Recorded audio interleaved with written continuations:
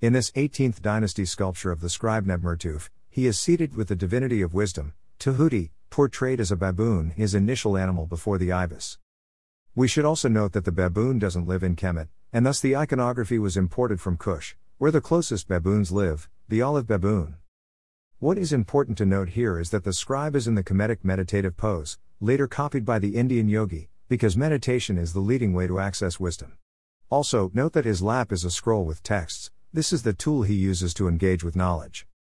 Notice that you do not see any oracle tray for him to throw bones, nuts, or cowries to engage with wisdom.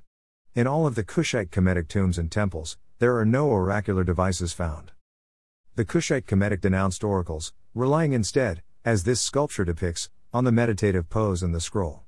An important message to Africans today, most of which have fallen to superstition and become oracle-centric. With all the oracles in Africa, they have not warned Africa of its present doom, proves they are an aspect of African tradition that needs to be dropped. No culture is perfect, and all have a negative factor that needs erasing. The obsession with tradition is suitable for sustaining African culture, but we have to know what should not come with us to the future, fortune-telling. In the Nile Valley, enduring civilization ever existed, decisions through Tahuti, the wisdom of Amun-Ra living in us, and not oracles. I say this because there is an epidemic of oracles in the modern African Renaissance, and it is the cement bag holding the wings of the ibis Tahuti down. If you want to know the future and decide to make it, cultivate your intuition with the consciousness of analytical skills to decipher the nature of a situation and predict an outcome based on that wisdom. That's the power within, that is Tahuti.